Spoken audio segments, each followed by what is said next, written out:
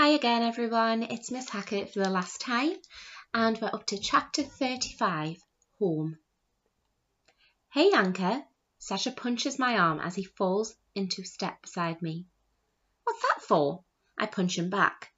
Sasha wobbles away from me and laughs, running away in the first place, leaving me in the forest while you sailed away on an ice floe, letting a Yaga sledge me home without you. But mostly, he punches my arm again for not letting me help you. He looks down at my feet and smiles. How is that possible? It's a gift from the forest. I wiggle my claws and smile. Will you always have them? I don't know. I punch his shoulder again and run away.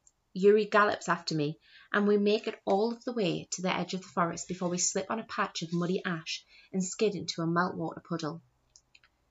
Sasha catches up, and Yuri sits at the bottom of the gnarly old elm, while Sasha and I climb up it, until we're so covered in soot it irritates my nose and the taste fills my mouth. Mousetrap keeps complaining I'm dirtying his new winter coat, so finally we clamber down and take the forest path home. All my favourite trees are blackened and burned. I look up at the forest canopy and feel its pain, like a rawness in my lungs. How long do you think it'll take the forest to recover? I sigh. I don't think it'll take too long. Sasha bites his lips and follows my gaze. There's always loads of new growth in the summer.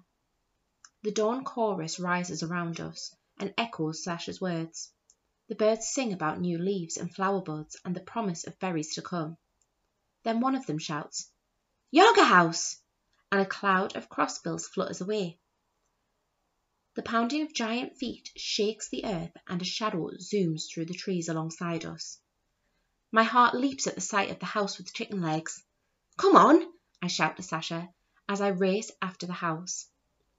It sprints through the trees and skids to a halt at the bottom of my garden. "Yanka!" Alina beams as she rushes down the porch steps. She throws her arms around my neck and squeezes me until it hurts. "You're human again." "Mostly," I nod, glancing down at my feet. "I've always loved your bare legs," Alina smiles. "Do you still understand Mousetrap?" She reaches up and dusts the ash off Mousetrap's coat, and to my surprise he not only lets her, but thanks her.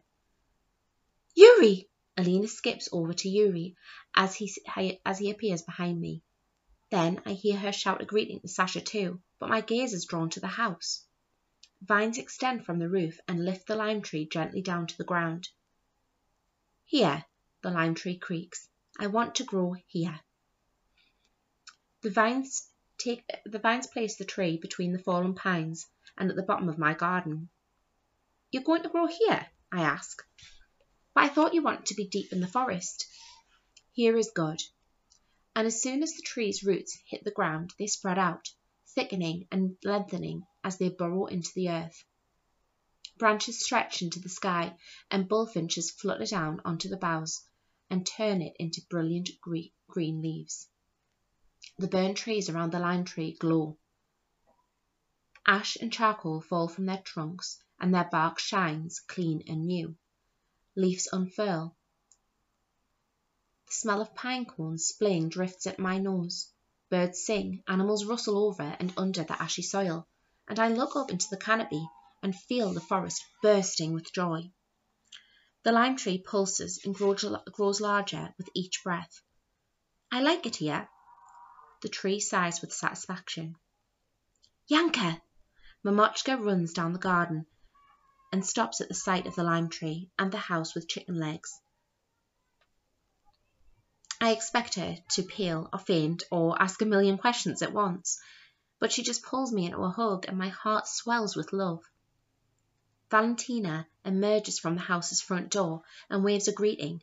Mamochka waves back. "Thank you again for bringing Sasha home." "You're welcome." Valentina shoots me a smile. "I'm glad you found your way home too, Yanka." She looks up at the roof and puts her hands on her hips.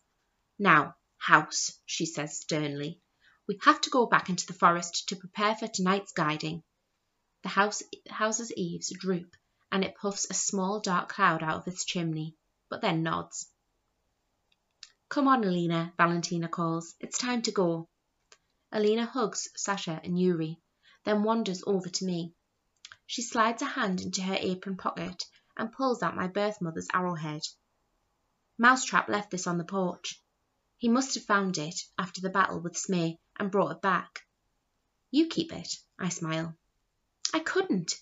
Alina shakes her head. It was your birth mother's. I want you to have it.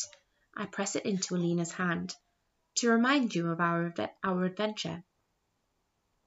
As if I could forget, Alina laughs. Anyway, I say, letting go of the arrowhead, it's a symbol of my past, and right now I want to focus on my future. Alina pulls me into another hug. Come and visit, whenever you like. I'll keep the arrow safe, and you can have it back at any time. Thank you, I nod, for everything. You too, House. I smile up at the house as Alina steps onto the porch. A spindle snaps free of the balustrade, reaches towards me, and erupts with bright white blossoms. One of the flowers falls into my hands as the house straightens its legs and steps away, and within moments the house, Alina, and Valentina disappear behind a tangle of tall larches. A flash of pink on a glistening branch catches my eye. Yanka, the bullfinch calls. Come back to the forest. But Mousetrap launches himself from my shoulder and dives straight at the little bird. The bullfinch flaps away just in time, and Blackiston swoops down and catches Mousetrap in his claws. Mousetrap twists and leaps onto Blackiston's back, and they fly off between the trees, shouting something about freshwater cod. In the distance, bobbing up and down above the canopy is the house with chicken legs, heading north, deeper into the forest. Come on, Mamochka links her arms around my and Sasha's elbows. Let's go inside for a hot drink. As we walk towards the house, there's a knock on the kitchen window. I glance up and a smile bursts across my face at the sight of Anatoly in our kitchen. He's a man, with soot in his beard and a twinkle in his eye. Spuyten? He mouths the word, holding up my favourite yellow mug. Who's that? Yuri asks. Is he part of our herd too? That's Anatoly, I smile. He's part of our herd, although he isn't always strong enough to admit it. Yuri stares at me in confusion. Not everyone is born as brave as you.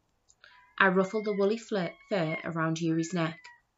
It can take a lot of strength to admit you need a herd. My muscles relax as I let Mamochka sweep me into the warmth and smells of home. We drink Spuyten and take turns telling stories by the fire. Some of them with more truth than in others. Anatoly and Mamochka sit close together with wide smiles and bright eyes, and although Anatoly flushes pink when he smiles, he doesn't always look down. Sometimes he looks at Mamochka, and sometimes he looks at me. I see the bear glistening in his eyes, and I wonder how long he'll stay. But I know we belong together, so even if he leaves, he'll come back home again. When the sun is high in the sky, but we're all yawning with tiredness, I walk Sasha to the door and step outside to say goodbye. Call for you tomorrow? He asks. I smile and nod. We could go to the village to help clean up with the repairs. That would be good. Sasha waves as he runs down the garden.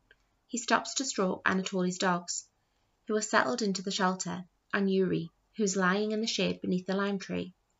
He glances back at me and smiles. While you were in the forest, did you find out who you are? I look down at my feet and smile. I'm Yanka the bear, same as before. I could have told you that. Sasha laughs and waves again as he wanders away.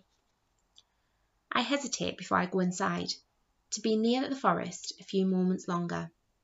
The treetops rustle, and the wind whispers secrets. I turn my head to the sound, wondering what other stories from my past lie in the forest. My heart races and my toes twitch, but then I turn and open the door. Because more important than the stories of my past are the stories of my future, and those with a little help from my family and friends, I can write for myself.